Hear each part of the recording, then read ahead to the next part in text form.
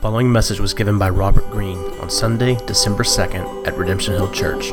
For more information about the church, visit us online at www.redemptionhill.com. You may remember that when the angels appeared to the shepherds who were keeping the flocks to announce to them the Messiah had been born, they came with this announcement. They said, "Don't be afraid. We bring you good news of great joy that will be for all the people." They were declaring what we've come to know, and that's simply this: Jesus has always been and always will be the source of our greatest joy. And you and I get the privilege to not only encourage one another in that and proclaim that reality to each other, we actually get the privilege to proclaim that good news of great joy to those who have never heard it, from every neighborhood in this city to nations around the world. Why? Because we want as many people as possible to enjoy Jesus. And the task of seeing this good news of great joy taken to the neighborhoods in Richmond and the nations around the world is a task that requires a great deal of sacrifice. Sacrifice of time, of energy, of emotion, and of resource.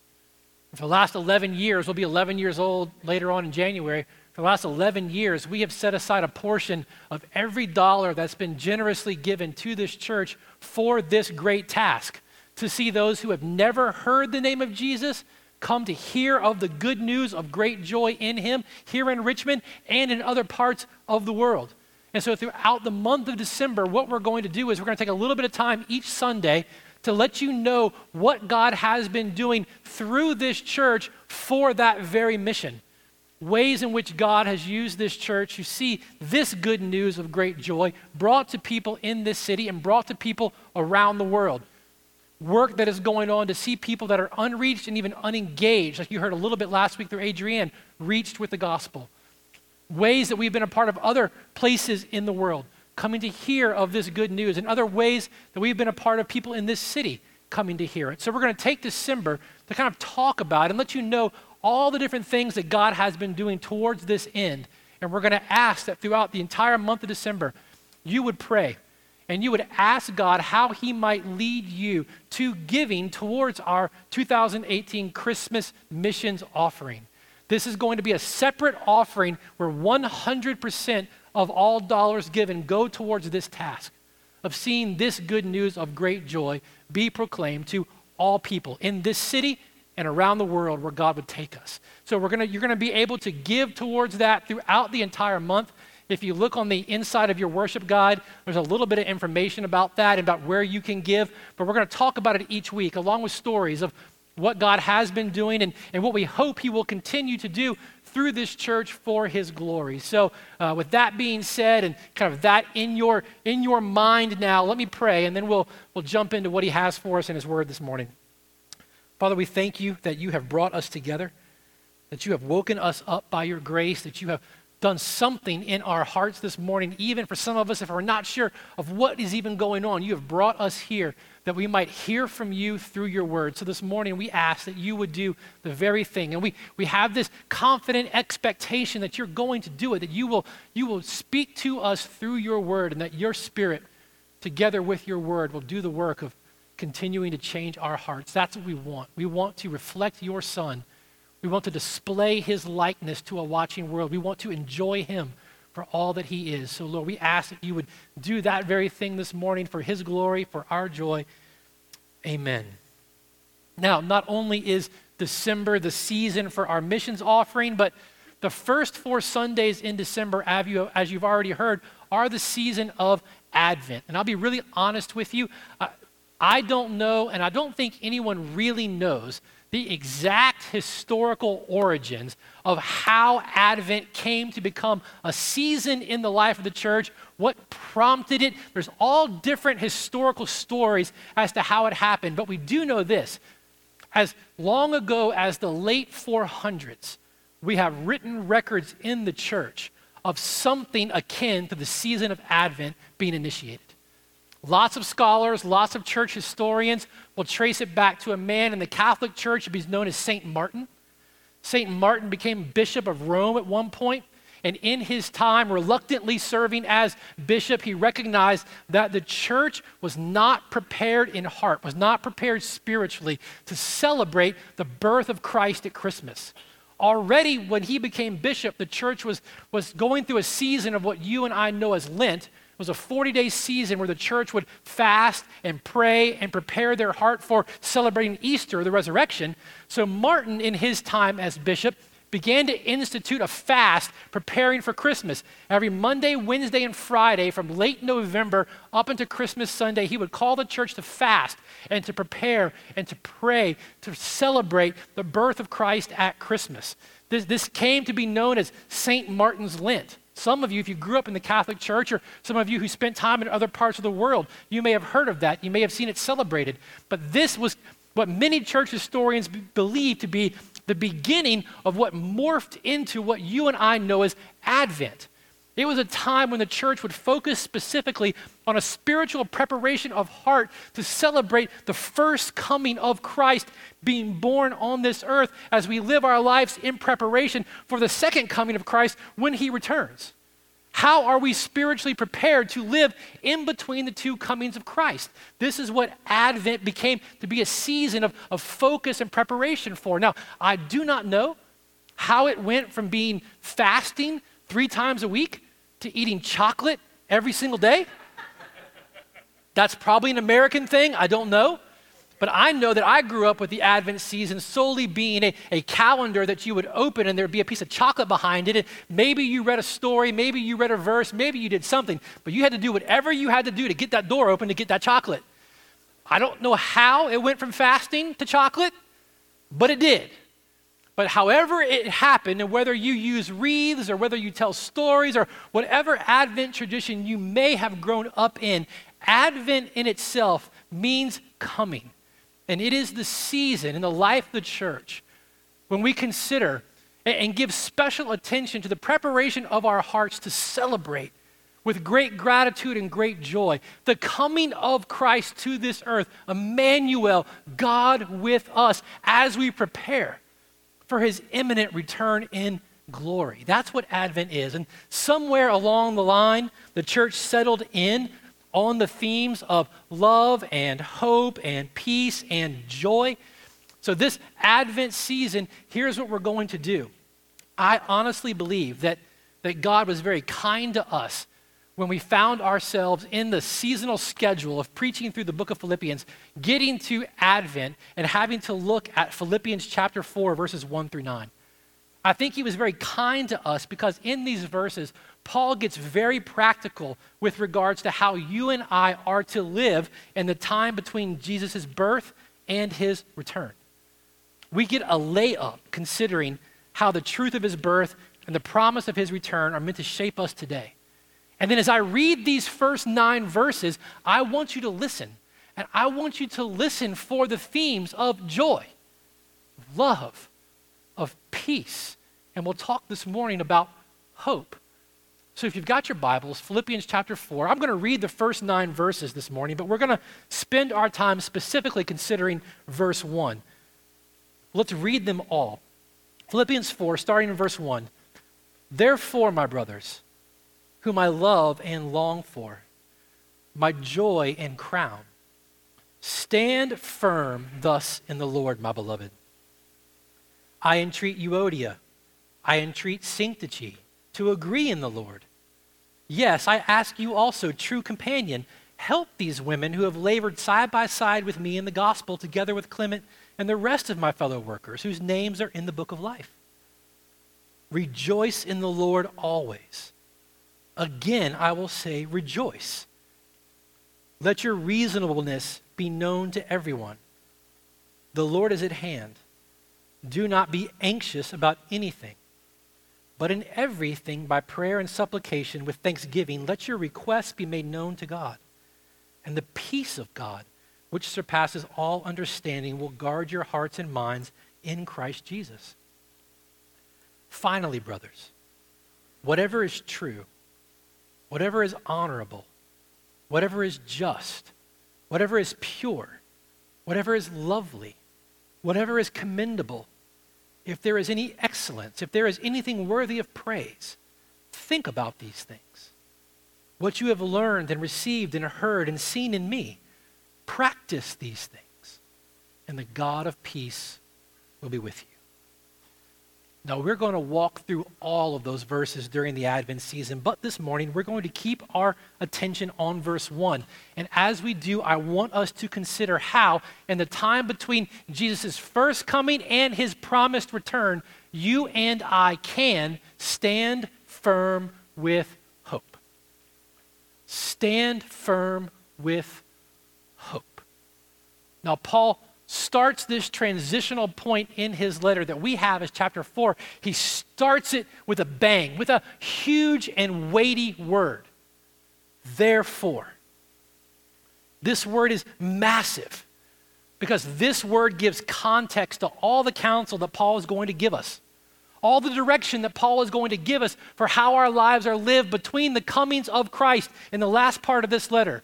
All the counsel to be reconciled, to be reasonable, to be prayerful, to be thoughtful. All of it is given in the context of this therefore. Therefore means in light of. So if we're going to understand the context for Paul's call for us to stand firm, we're going to have to understand what we stand firm in light of. So you just have to go back a few verses. You can go back to chapter 3, verse 9. We stand firm in light of the fact that we are found in Jesus with his righteousness. Or verse 17, in light of the example of Paul's faithfulness to us. Or verse 18, we stand firm in light of the tragic end that comes to those who have made themselves enemies of the cross. We stand firm in light of verse 20, the reality of our heavenly citizenship. We stand firm in light of verse 21, the imminent return of Jesus. In light of God's continued grace to us in Christ and the promised realities yet to come. In light of the truths of eternity we talked about 2 weeks ago, stamped on our eyes. In light of these things, we stand firm. But let's be fair to all that Paul has said. You can go back even further. If you want to talk about the context that Paul gives for this call to the church to live lives standing firm, you can go all the way back to how he began. Go back to chapter 1, verse 6. In light of the fact that God has begun a good work in you that he will complete. Or verse 7. In light of the fact that we are partakers of God's grace together. Or verse 10. In light of the fact that God will make us pure and blameless for Jesus' return. Or verse 21, in light of the fact that even if we lose everything on this earth because we follow Jesus, he's worth it. Or if we go back to chapter 1, verse 23, in light of the fact that being with Jesus would be better than being here. Or go back to chapter 2, verse 1, in light of the fact that union with Jesus brings us encouragement, comfort from love, participation in the Spirit, affection and sympathy. Or back to chapter 2, verses 10 and 11, that Jesus is king and one day everyone will bend their knee to him as Lord. Or back to chapter 2, verses 12 through 13, in light of the fact that God is deeply at work in us for his glory and our joy. And you can go through the rest of the letter up to where chapter 3, verse 9 started. In light of all of this, in light of God's continued grace to us in his Son, his promised grace to us for eternity, stand firm. In the time between Jesus' comings, his birth and his promised return, Paul is calling the church to a life of joy-driven, grace-driven, hope-steadied endurance. In light of God's grace, in light of the glorious gospel riches that are yours in Jesus, in light of these things, you and I are to stand firm. Now, before Paul continues to talk to us and give direction and counsel as to what our lives look like as we live them out, don't miss that Paul grounds the call, Paul grounds the command to stand firm, Paul grounds the commands to be reconciled, to be prayerful and be thoughtful. Paul grounds all of these things in the grace of God. The grace of God is always the ground on which all of God's commands are rooted and stand. But Paul's command, Paul's call to the church to stand firm here in chapter 4. It's actually the bookend to the whole thesis of the letter, because if you were with us when we have been going through this, you might remember in chapter 1, verse 27, Paul really began his major point, his major message in this letter, and it started there with a call to stand firm. Chapter 1, verse 27, Paul said that you and I are to let the manner of our life be worthy of the gospel. And we spent a couple of weeks talking about that, how our overwhelming ambition as followers of Jesus are to live in such a way that our lives put on display the joy that is found in Jesus and put on display that Jesus is worth it. A world is to watch us and observe us and interact with us and walk away with the reality that Jesus is worth it. That's what it means to live in a manner worthy of the gospel. And when Paul sets that thesis statement for the letter, he begins to unpack it. And right after he says that, he says that, so whether I come and see you or am absent, I may hear that you are standing firm. And he goes from there up to where we are in chapter 4, unpacking that big thesis of the letter. Stand firm. But he also reminds us of this. It's not just the fact that in light of God's grace to us in the past, in light of the glorious gospel riches that are ours in Jesus, we are to stand. There's something else. Therefore also means in light of the present context in which we live, the present context in which that church lived. In light of, yes, God's glorious riches to them that he has taught them and reminded them of throughout the letter, he also means in light of what he said in chapter 3, verse 2, that there are going to be those amongst you who want to distort the gospel. There are going to be those around you who want to convince you that you somehow have to prove your worth to God and your obedience to God through your zeal. That somehow God is going to accept you not solely on the basis of your faith in Christ, but through your good works. There are going to be those around you who are going to distort the gospel and twist the gospel. Stand firm. Don't be swayed. Don't be taken captive. Don't be led off course. Yes, in light of these riches, stand firm. But in light of the present context in which you live and the temptations that abound, stand firm. But it's not just those that are around you that may want to distort the gospel. They may want to twist the gospel, that speak to the pride and the righteousness of your own heart that wants to lay claim to your capacity to earn your way to God. It's not just that. He also said in chapter 3, verses 18 and 19, and he said it with tears, you might remember, that there were those, when he thought of them, that were going to be amongst the church that have set themselves up as enemies of the cross, enemies of the gospel. They're the ones that are tempting God's people towards a life of extreme self-indulgence that leads to a glorying in things that ought to bring them shame. A life of complete self-indulgence that Paul said, the end of which is destruction. So therefore means in light not only of God's grace to you, but it means in light of the present context in which you live.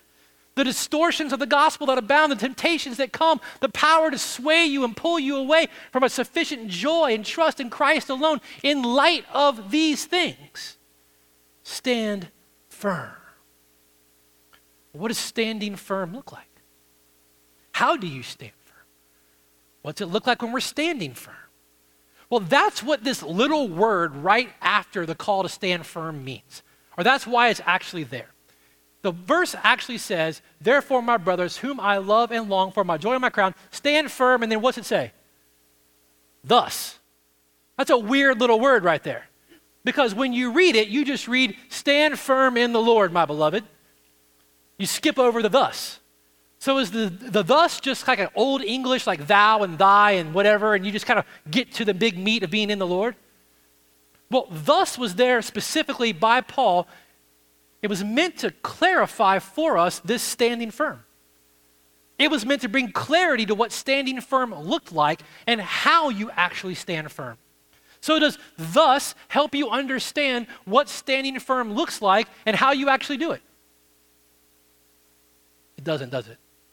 But when you understand that this thus takes this call to stand firm and brings it forward into our present life, you begin to see an argument that Paul is developing where he's calling us to look backwards with gratitude on the riches of God's grace to us in Christ and all that he's done for us. And then he begins to clarify forward what standing firm and what it looks like and how we do it.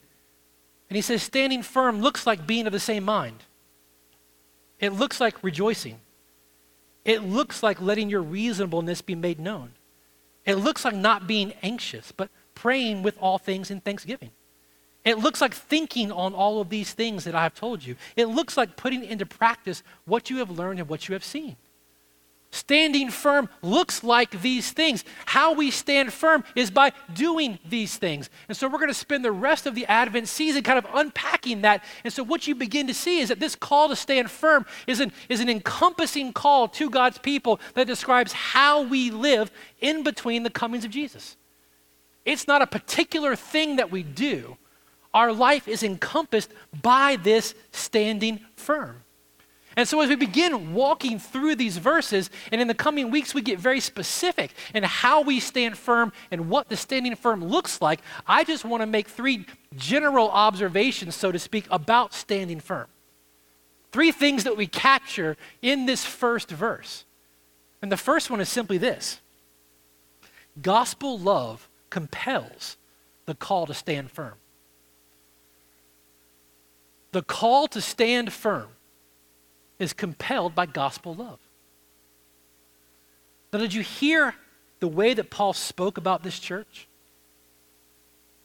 Did you hear the way he talked about them? My brothers, whom I love and long for. That's a homesickness. If you've ever been separated from people that you love, if you've ever been separated from your family, you've been gone for long periods of time with no expectation to get back to them anytime soon. The homesickness is what Paul is talking about. There's an intense longing to be with these people. My brothers, whom I love and long for, my joy, my crown, my beloved. Don't overlook these phrases. Don't just read them and pass by them to get to what you think is the meat of what Paul is saying. Recognize that the people that he is writing to, this church, they are near and dear to his heart. And by the work of God's grace in his heart, he has a compelling and deep affection for them. And it's his love for them that compels him to call them to endurance. It's the love that Paul has for this church. It's the love that Paul has for these people that compels him to warn them of the dangers that exist. It's the love that Paul has for them that compels him to call them to endure, to give them counsel and direction in their life. His love for them will not allow him to remain silent. Now think about something as you read this. Who inspired Paul to write this letter? Who then preserved this letter graciously for us? As you and I come to this letter and we read this letter and we hear these words, whose voice, whose love should we hear calling us to stand this morning? Who out of love for us do we hear calling us to stand firm? Friends, it's our Heavenly Father who inspired the love and cultivated the love in Paul's heart by his grace, inspiring him out of love to write to this church, calling them to stand, that we hear this morning speaking to us. And not only that, think about those whom you love. Do you love them enough to encourage their endurance? Do you love them enough to encourage them to stand firm? Do you love them enough to expose to them the dangers that are all around? Do you love them enough to call them, like Paul calls this church, to a faithful obedience to the Lord? Friends, this is one of the things that love does. Love compels us to call one another to stand firm. And friends, we need this from each other. See, Paul knew something about his own heart. Paul knew something about the hearts of the people in this church. You know the same thing about your own heart if you're honest and about the hearts of those that you love. We need to hear this call in love to stand firm because we know that endurance in the gospel is not automatic. Standing firm is not automatic. The only thing that is automatic for you and I is drift. That's the only thing that's automatic. Paul wrote to his protege, Timothy, 2 Timothy chapter 4. He wrote about someone they both knew. His name was Demas. And all that Paul says in 2 Timothy chapter 4, verse 10, is that Demas had abandoned him and the work of the gospel and had gone back to Thessalonica. Now here's the thing. Demas didn't just wake up one day and instantly decide to abandon Paul and the work of the gospel. It wasn't some instantaneous decision that happened when he woke up because he hadn't had his coffee yet. It was the result of drift. It was allowing the fixation of his heart, the object of the eyes of his heart, to shift, to drift, to fixate on something other than the joy that was to be found in Christ. See, the truth of the matter is simply this: you and I will become like the things we choose to behold. Paul wrote to the church in Corinth in 2 Corinthians chapter 3, and he said, "We all with unveiled face, beholding the glory of the Lord, are being transformed into the same image from one degree of glory to another." You and I will become like what we choose to behold. If we behold Jesus, we will become increasingly like him. So the more we see Jesus, the more we enjoy Jesus. And the more we enjoy Jesus, the more our lives will display Jesus because we're being transformed into the image and likeness of Jesus. But here's the thing. Fix our eyes, like Paul warned us about of those in chapter 3, verse 18. Fix our eyes on superficiality. Fix our hearts on immorality. Fix our eyes on the passions, the motives, the values of the world around us, and it's just as equally predictable what we will become. Friends, it takes no effort to be conformed into the image of the world. It's simply the product of drift. Which is why when Paul unpacks the thusly of standing firm, when he talks about what standing firm looks like and how we go about standing firm in the rest of these verses, he is going to focus on what we think about, what we fix our gaze on, what captures our heart. This is part of what it means to stand firm and how we stand firm. But here's the thing we want to just start with in the beginning of this season. The endurance to stand firm is never automatic. It always takes effort. And as we've seen, the gospel is not opposed to effort. The effort that it takes to stand firm in the gospel is not an effort that earns us anything before the Lord. No one has talked about this better for me than a man named Jerry Bridges. Jerry Bridges was a tremendous gift to the church. If you find yourself in the possession of a Jerry Bridges book, or you want a good book to read, go find any book that Jerry Bridges has written. And in talking about this endurance and this standing firm, Jerry Bridges said this: Christ-centered endurance does not just happen any more than running a marathon or climbing a mountain or having a good marriage just happens. Standing firm or endurance, it requires a good plan with clear and tangible steps that are taken one after the other. The farmer tills the soil. Why? Because the weeds and the rocks and the stones have to be removed. He doesn't wake up, Bridges says, and say, "Lord, please remove the weeds." He wakes up and he prays, "Lord, give me your strength as I pull these weeds today." See, love compels the call to stand. And we need it because we know that standing firm is never automatic. What's automatic is drift. And it takes effort to stand. But here's the thing. Our standing firm and our enduring is possible because of the hope we have in the gospel. That's the third thing. Standing firm is possible because of the hope we have in the gospel. I didn't try to make those rhyme, it just happens. You know that if you've been around me for much time. I don't try, it just happens. Listen to what Paul says. Stand firm, then you get the little word thusly, but then he says what you already know in your mind. What? Stand firm in the Lord. Our strength to stand firm in the face of great temptation to drift, and the power of the current that would pull us along, our strength to stand firm is not found in our determination to do it.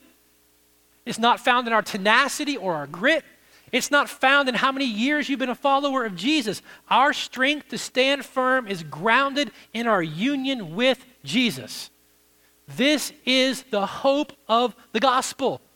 And if we're going to talk about hope, if we're going to allow hope to be a part of our Advent season, we're going to have to be clear about what we mean when we talk about hope. Biblical hope is different than the hope that you and I often talk about.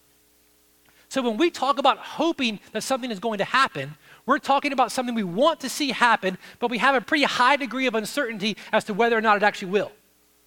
So last night I sat down with great hope when I turned the television on that the University of Georgia was going to beat the Alabama Crimson Tide. That's what I wanted to happen. But I had a very high degree of uncertainty as to whether or not it was going to happen. So if someone asked me what I hoped for, I hoped that Georgia would win. That's what I wanted, but I was pretty certain it wasn't going to happen. That is not the way the Bible talks about hope. That is not the way hope is spoken about in the scriptures. Let me give you an example. 1 Peter chapter 1, verse 13. Peter, writing his letters to the church, he says this: "You and I are to set our hope fully on the grace that we brought to you at the revelation of Jesus Christ." So we are to set our hope fully on the grace that's going to come to us when Jesus returns. Peter does not mean that we should desire that, but be uncertain as to whether it was going to happen. The return of Jesus in glory is not something that the biblical writers were uncertain about. The return of Jesus in glory is not something that you and I are to have any degree of uncertainty about. So when Peter tells us to hope fully, not one word, hopefully, but hope fully, hope completely, he means that you and I should be intensely desirous and at the same time fully confident that Jesus is going to come again with grace for his people. That's what hope means. Biblical hope is a confident expectation and desire for something in the future.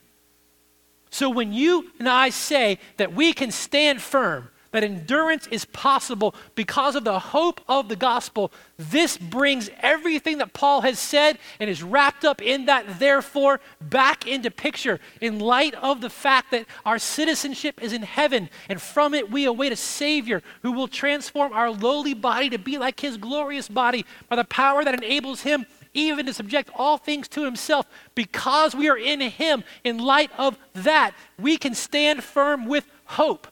The confident expectation today and the desire knowing that this very thing is going to happen. Friends, you and I stand firm with the hope of the gospel as with gratitude we dig our heels into the riches of the gospel that are ours. As we look back with gratitude to what God has accomplished for us in Jesus, through his first coming, his sacrificial death, his victorious resurrection, through his promised and imminent return, we fix our eyes on him and we look forward in hope. The gratitude that we have as we encourage ourselves, as long as it's called today in the gospel, as we go and encourage one another to continue to see Jesus and enjoy Jesus, the gratitude that we have for what God has done for us fuels and builds the hope that enables us to stand. There is a confident expectation that what God has promised and what we desire is going to happen. I don't know if you've ever thought about it, but each week when we respond to God's word together by receiving communion, it's our hope that God is cultivating. See, as a follower of Jesus, when you come forward and you take the bread and you dip it into the cup, you are actually proclaiming something, Paul said.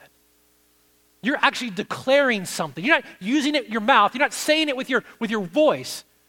But your very action is proclaiming your confidence that by the grace of God, you are found in the Lord. That you are found in Jesus. As Paul said, not having a righteousness of your own that comes through the law.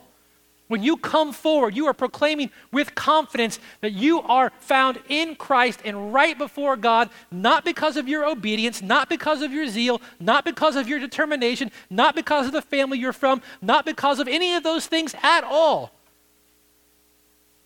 But you stand right before God. You have a righteousness that comes from God through faith in Christ. And now, you know that there is no condemnation for those who are in the Lord. You know in him your citizenship is in heaven.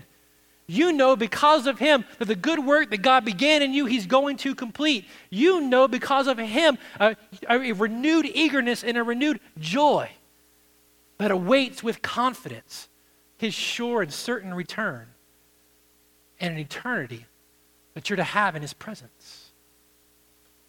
Friends, in just a couple of minutes, you're going to get to respond to God's word and receive this meal with great hope. And if you're here this morning and you're not yet a follower of Jesus, we are glad that you are here. And I want to give you a little instruction as well. In just a few minutes, when you see people stand and begin to walk forward to receive communion, I want to ask that you just remain where you are, because the thing that we want you to receive this morning is not simply bread and juice. We want you to receive Jesus. So when we come forward, we're proclaiming with confidence that we know we're right before God because of the work of God in our place through his Son. This morning, we want you to have that same confidence. We want you to know the joy, the love, the peace, the hope of God that's found in his Son. Friends, as we start our Advent season, as we take our time to look through Paul's encouragement to the church and what standing firm looks like in the time between Jesus' comings, let me just end with this. Brothers and sisters, friends, whom I love,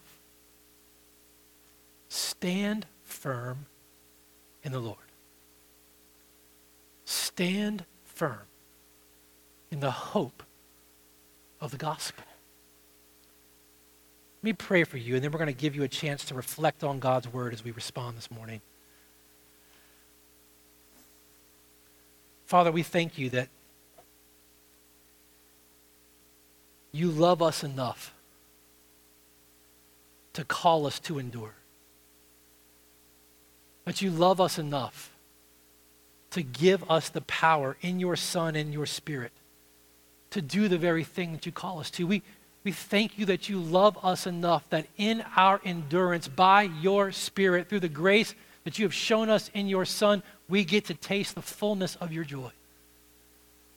Lord, we ask this morning that you would do the work in each of our hearts that only you can do, and you would bring us to a place where we could stand firm with confident expectation, knowing who you are and what you have done for us through Christ, and standing firm with an eagerness and a watchfulness and a desire to see you again and to know the joy that's found in you for all of eternity. Lord, we ask this morning that you would do these very things in our heart in Jesus' name. Amen. You've been listening to a message by Robert Greene given at Redemption Hill Church in Richmond, Virginia. For more information on the church and to hear other messages, please visit us online at www.redemptionhill.com.